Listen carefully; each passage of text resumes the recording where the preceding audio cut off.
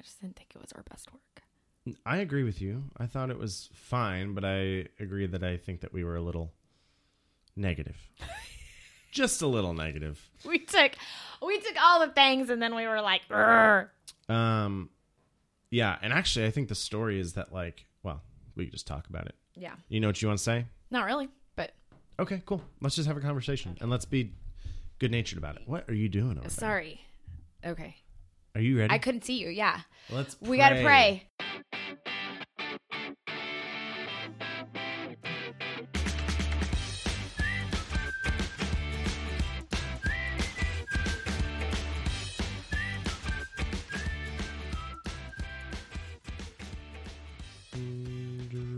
Record. Hey guys. What's up? What's with that face? You look concerned. We just had a whole conversation. I know. I'm Elisa. I'm Tom. Welcome to the Being Church podcast, where we encourage and inspire. That's right. We need to remember that is our motto and our theme, because we recorded this episode last week, and it was neither encouraging nor inspiring. It was, we spiraled. Right. It was cynical. It's like what the high schoolers say, trash. The high schoolers say trash? Yeah. People just say trash. People say that's trash. Well, that's true. But they use that for, oh man, that guy, his form is trash. Yeah, dude. We were not very, it wasn't a helpful episode. It was just a lot of We need to go back and pray. That was the missing link. We needed to pray about what we were talking about. Yeah, for sure. And so today we want to talk about, a couple weeks ago now, this group called the Pew Research Survey Group something. I don't know. They put out this survey to a group of people about the Eucharist. And they came back, and it hit headlines a couple weeks ago. You probably vaguely remember it. Came back, and it said, 1/3 of Catholics don't believe in the Eucharist. And so I think that this is just something that you and I should talk about as people who work in the formation department at a parish, but also as people who are Catholic and who believe in the real presence of the Eucharist. Right. So I just want to talk a little bit about Was it 1/3 that do or 1/3 that do not? I thought it was 1/3 that I tried to remember the headline. do. Oh, sorry. Yeah. 1/3 do. Just 1/3 of U.S. Catholics Right. agree. Right. Right. I was trying to be positive. I mean, 2/3 of Catholics do not believe that the Eucharist is the body and blood of Jesus Christ. The real presence. They don't believe in real. They believe it's a symbol. Right. Exactly. So yeah, I figured we should just talk about this. Yeah. And I think in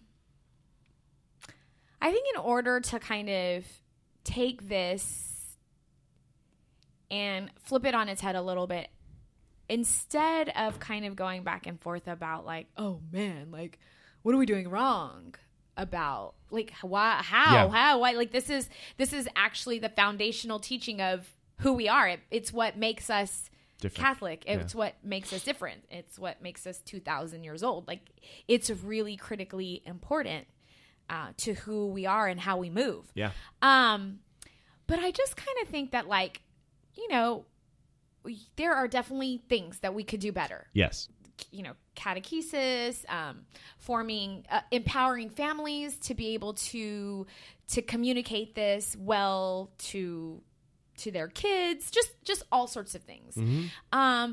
But also I think that it would be great to kind of focus on the beauty of what it is to take that leap of faith and to be in that minority. Yeah. Right? How do you think life changes once you put yourself in that trust of, because nobody, I think it's safe to say, ain't nobody gonna be able to prove that right, yeah, it's never gonna make exactly. It's the real presence in the Eucharist is a mysterious thing in the sense that we can't perceive it with our senses, right? We perceive it with faith, and we believe it because Jesus said so. It is concerning to me, and you're right, we shouldn't dwell on what we've done wrong. It is concerning to me that of the people who believe that bread and wine are symbolic, which is 70% of people, according to this group, and who knows how accurate their the group was that they surveyed. The grouping, like, yeah. Yeah. But of the 70% who believe that the bread and wine are symbolic, only 22% have been taught, have been instructed in the right teaching. The rest don't know the teaching. And so it's almost like they're at no fault. Right. And part of me thinks that, like, if you... So that's a formation problem. I mean, that strictly is a formation problem. Maybe. But think about, like, the way life takes us, some of us, away from the church in that circumstances of life are difficult or whatever. Like, for instance, if you're from a family who suffers some sort of trauma and just going to mass or going to religious education, and maybe you just go to mass, and that was my family. So my parents got divorced when I was 7, and so my mom took us to mass, took us to mass, but we didn't make our first Holy Communion until I was 12, and I didn't get confirmed until I was an adult, and I think sometimes, like, life just takes you away from the religious education part of it, right? And so people, I don't know that all parents feel that qualified to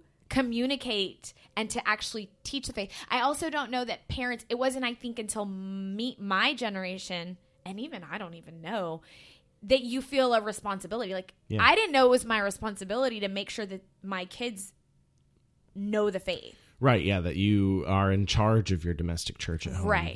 That it falls on you to educate your kids in the matters of life, but also faith. So then I mean, what other ways besides, like, if your parents don't feel equipped and you don't make it to religious education, then how are you going to know?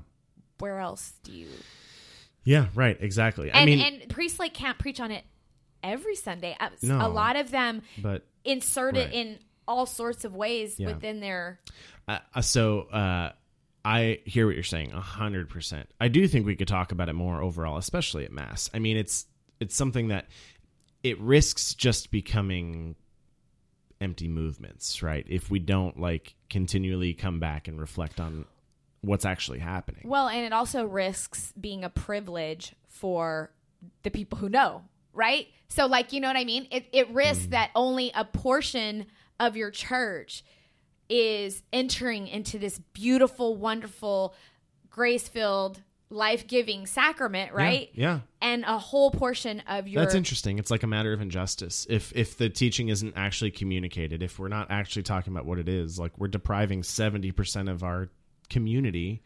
Right. Of understanding the beauty of this or faith. At least the portion of that has never heard it, right? Definitely that group. It's like, but you don't know because nobody has lived it, expressed it, talked to you about how they have grappled with it and come to believe. Yeah, I almost prefer, I mean, I don't prefer, but it's almost a little more, I don't know, makes me feel better that of that 70%, 30% have heard the teaching and still say that's probably symbolic. Because, like, at least it's been communicated. Right. There's something to work with there. You know, you can work with that person. But yeah, to come from knowing nothing, it's kind of sad. Like, I guess I was more sad than, like, when this came out, I came into the office blazing that day. And I was like, we got to just teach about these mysteries of faith that no one knows about, like, all this, whatever. I was a little upset, but I think at the root of it, I was just kind of sad. Sure. Because it is the Eucharist. I mean, it's been so important for me, and I know it's been important for you. It's miraculous. But it's Christ with us. It's definitely a journey. I think for some people, it is a journey. Yeah, and I'm not faulting people for not knowing. That's your job, Tom. Right, exactly. That's my job. No, it's exactly right. It's exactly right. Right. I truly do believe that formation has failed over the past 30 years. I mean, that's not just my opinion. People say, it's not just people. The church acknowledges that catechesis in the last couple decades was not great. Right. And people who went through it acknowledge that it was not great. But you know what? Like, here's where I gain a little bit of, like, okay, this is how... what this has to do with this study has to do with Elisa Molina. Like, what does this have to do with me? I think, the new, like, one of the new buzz terms is circle of influence. Like, what is my circle of influence? There's circle of concern, which means I'm concerned about all of those people, every single last one of them that has not heard or has not felt confident in this faith, right? Like, I'm concerned. But my circle of influence, the people that I can actually influence and help gain this love of Eucharist and this faith. Right. I have them. Like, I have people, and I think maybe that's the positive spin that we can take from that, is that, like, we all have, quote unquote, a platform. Right. And that can be your small domestic church, aka your family, right? Or if you're, if you love Jesus so much, there's opportunities left and right to be catechists here at St. Louis. Right. You and I are catechists. And so, yeah, there's a lot to cover, but if that's not it literally is primary. Everything flows from it. So, like, if you and I are not looking at our lessons and our nights and our evenings and thinking, okay, Francisco, the new youth minister, what is his circle? Like, who is he moving around and among? And what is the power? And even if you and I get to, like, 5 people who either didn't know or really was like, come on, guys, that's hard. That's hard to believe. I cannot. Right. And those 5 people get this. I think evangelization is so key because people may not believe, or it might be really hard to look at a PowerPoint and be like, oh, okay, yeah, I'll believe in that because it's on the PowerPoint. That's so different an experience than me telling somebody what Jesus and the Eucharist has done for me. Like, the stories of people and the faith. That's why you and I are so passionate about having parishioners come in on this podcast and tell us how they came. Yeah. Because that's, like, the power of. Yeah. I mean, it's spinning this positively for me, this survey, this study, because I agree with you. It is easy to just sit and be like, ugh, we failed. It's over. Like the great experiment, right? Christ said his church isn't going to fail. Gates of hell will not prevail. Go to daily mass and you'll know for sure that they won't, because those people are, like, so beautifully faithful. And people's ignorance of faith, and I don't mean that in a mean way. I mean, people's, just not knowing, that's not going to make it fail either. It's still going to prevail. So, like, there's still positive things to take from it. My encouragement is, like, to reassert for myself that I believe in this Eucharist. Absolutely. And then, like you're saying, why do I believe? And then sharing that with people. Right. Whenever things like this happen, it's an opportunity for all of us to get back to basics and say, yeah, this is a big deal. And it does kind of become like going through the motions, right? You and what does our reverence? Communion. Right. What is our level of reverence? Because I remember there's a quote from a Protestant that said something like, if that's Jesus, why aren't you guys, if that's, y'all believe that's really Jesus, why aren't you on your knees from the second you get all the way up? Right. And so those of us who do believe and have taken that leap, and it's just, for me, it's a constant leap. Like, it's like every time that's bread. Well, let's talk about that, because we had Eucharistic adoration last night. I think you're right. Reverence. We need to increase our reverence for the Eucharist. We had Eucharistic adoration last night with young adults, and every time that monstrance goes up, I say, okay, that's bread. Like, it's always the first thought in my head. Right. And it takes some doing to say, no, that's Jesus. And that's because that's the battle between our senses and our faith. I mean, faith isn't easy. You really have to work on it. Right. So it does take a lot. And of course there's still doubt. Doubt goes hand in hand with faith. Right. But the things I think you should say that again for the people in the back. That doubt goes hand in hand with faith. Yeah, because I think a lot of people think, if I doubt, I'm not a faithful person. We oscillate. We go back and forth, and God knows this. He knows this. 100% he knows this. He was human. He knows this. So, the Eucharist it's tricky because it's imperceptibly full of grace. Right. I mean, all the sacraments are, right? They're visible signs of invisible things that are happening. Right. But to really get your mind around, this is Jesus. I don't think I fully got my mind around that. No. And I think it took, honestly, I know it happens, but I'm still figuring that out.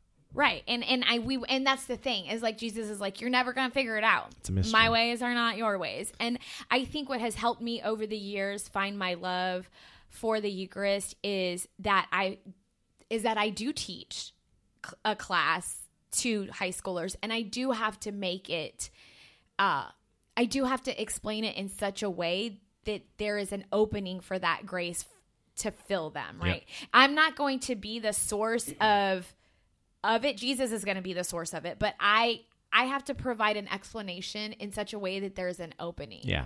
A lot of times that explanation looks a little bit like, I think part of, for me, the greatness in it is that Jesus was a historical figure, and I love history. I love how things kind of came to be. And so you can go back, and he really did walk this planet. He really did. And there's so many recorded miracles. Mm-hmm. There's so many. Mm-hmm. They're all beautiful. Eucharistic miracles. Right. Yeah. Well, no, just like, well, yeah. Oh, all miracles. All the miracles that he did, right? He raised Lazarus. Oh, so all these. Gotcha. Tracking. Right. And tracking. I'm with you. So I think when I explain it to the kids, it's often, or my young people, that I always start with, do you believe those things in the Bible? Do you believe that Jesus himself could raise a man from the dead, or did raise a man from the dead, or that he fed all these people, right? Yeah. And once they can say yes to that, all I have to say is like, why couldn't he make bread, spiritual food? Why couldn't he make bread himself? Wouldn't it make sense? Wouldn't it be the wisest thing to leave us with the one thing that makes us exist? Food, we cannot exist without it. So spiritual food, wouldn't it, like, doesn't that just in your brain, if you want to be logical? Right. It's really funny. Well, it's not logical, right? But it makes sense. Right. Yeah, exactly. But it's really interesting because to have these eyes of faith, we need to dive a little bit deeper than just reading the text. You're right. You can be like, and Jesus raised Lazarus from the dead, right? And upon first glance, that's a nice story. Right. But to take a second and reread the line and say, wait, Jesus raised a dead person. I've seen a dead person before. Right. What does it mean for them to come back to life? That's crazy. Like, boom, right there. Like, you're entering into the mystery. Now, I do think that there's a way that you can dive into mysteries forever, but there's a way that we can overthink things, right? And like kind of think ourselves out of faith. Right. But seeing with eyes of faith, to really dive into this mystery of the Eucharist or any mystery of faith in the Catholic Church, we need to go slow. I've been doing this Lectio Divina thing for a few weeks, not regularly. I need to do it more regularly. It's amazing the graces that Scripture hold when you read it slowly. We can't be so obsessed with like getting a chapter a day done. We need to like learn something every day from Scripture, and sometimes that means reading 3 lines. Right. Like in today's gospel, I read it like 6 times. It took me like a half hour to go through and it takes time, and it's annoying because we're so used to quick stuff, right? But fix like, it fast. Yeah, right. But I kept reflecting and saying like, what does this hold for me? Like, what is in here? And I couldn't get it. And I couldn't get it until the 6th time I read it through, and I went, oh. That's right there. Yeah. That's the mystery. And then I sat with that for a little bit. That's what we need to do. Right. We need to do that with everything. And that's why it's really hard to be Catholic. And that's why it takes a lifetime, because there's so much to think about. Well, and that just goes back to the Eucharist. Like, it probably isn't going to be one religious education class over the Eucharist that inspires people to do this hard work of, Jesus, you are in the Eucharist. Like, what does that mean that you would... Yeah. I actually texted Father Doug, and I was like, wait, is it true that I touch God because of the Trinity, and I go and I receive? He was like, well, your senses actually encounter the accidents that are bread and wine. You touch bread. Right.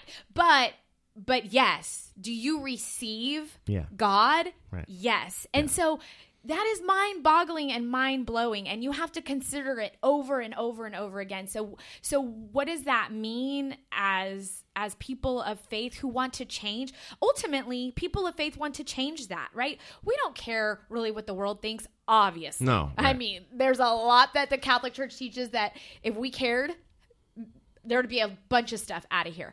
Well, I do care that I want everyone to be Catholic. Well, yeah, but listen, like I understand what you're saying. You know what I'm saying. I understand what you're saying. You know that soapbox, right? Yeah. So, but like, what can you and I do, and everybody who's listening, what can we do to change those numbers? I think it just goes back to like beautifully living your faith, and also being able to explain to people. Yeah. This process, that it's a process, and that it entails a lot, but that it's so worth it. Well, and in reflecting on these things, when we think about these mysteries of faith, it doesn't have to be like these deep, beautiful thoughts that we have. I mean, beginning to enter into the mystery is saying, that's God? Like that, right? Looking at the consecrated bread and wine, looking at the body and blood of Christ, and going, "That's God." Even if it's a skeptical, that's God. Right. Like you're beginning to enter into the mystery, and it's slow. So there's this thing in RCIA. I'm sure I've said it on the podcast before. After people are baptized and received into the church, they enter this period in the RCIA called mystagogy, mystagogy, whatever, mystagogy. Every baptized, fully initiated Catholic is in a period of mystagogy. And if you're familiar with the word pedagogy, in relation to teachers, it kind of means like your style, how you walk with someone. Peda is how you walk with a student. Mystagogy means walking into the mysteries.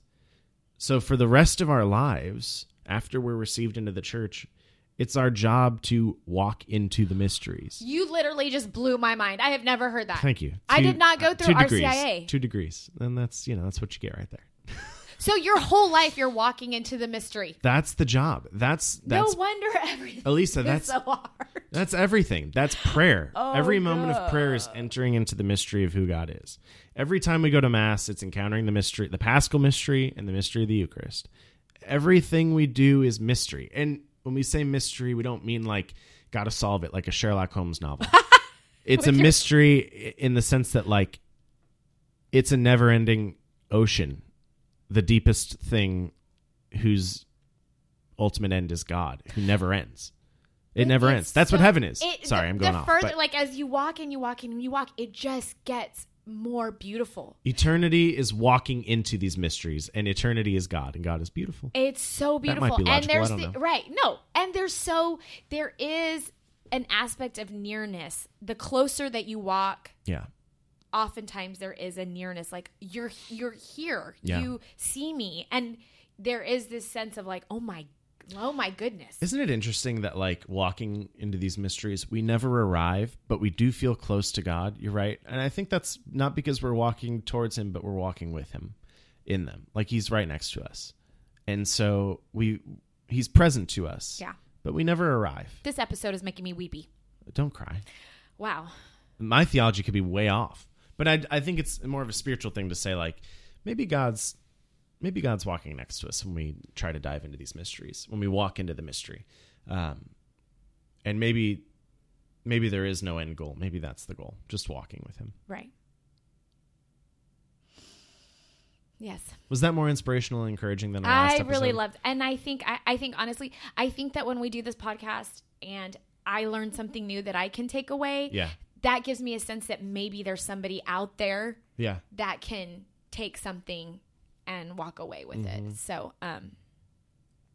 yeah, that's a discouraging number, but like the encouraging thing is that we have people, those of us who hold this treasure, because that's what it is. It is a treasure. That we've entered into this relationship that is treasure, that we have a treasure to give to people. Right. And we just need to be.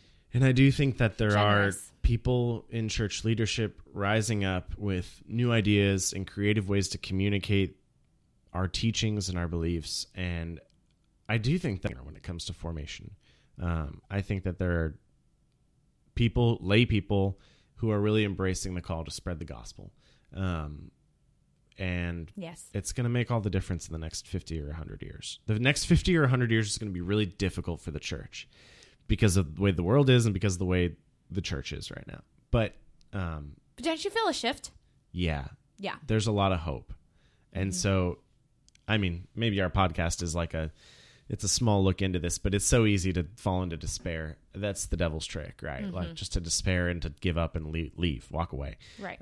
It takes a lot more work to hope and to work for change. And that's what we want to do. Amen. Okay. We're going to go before you cry. Yeah.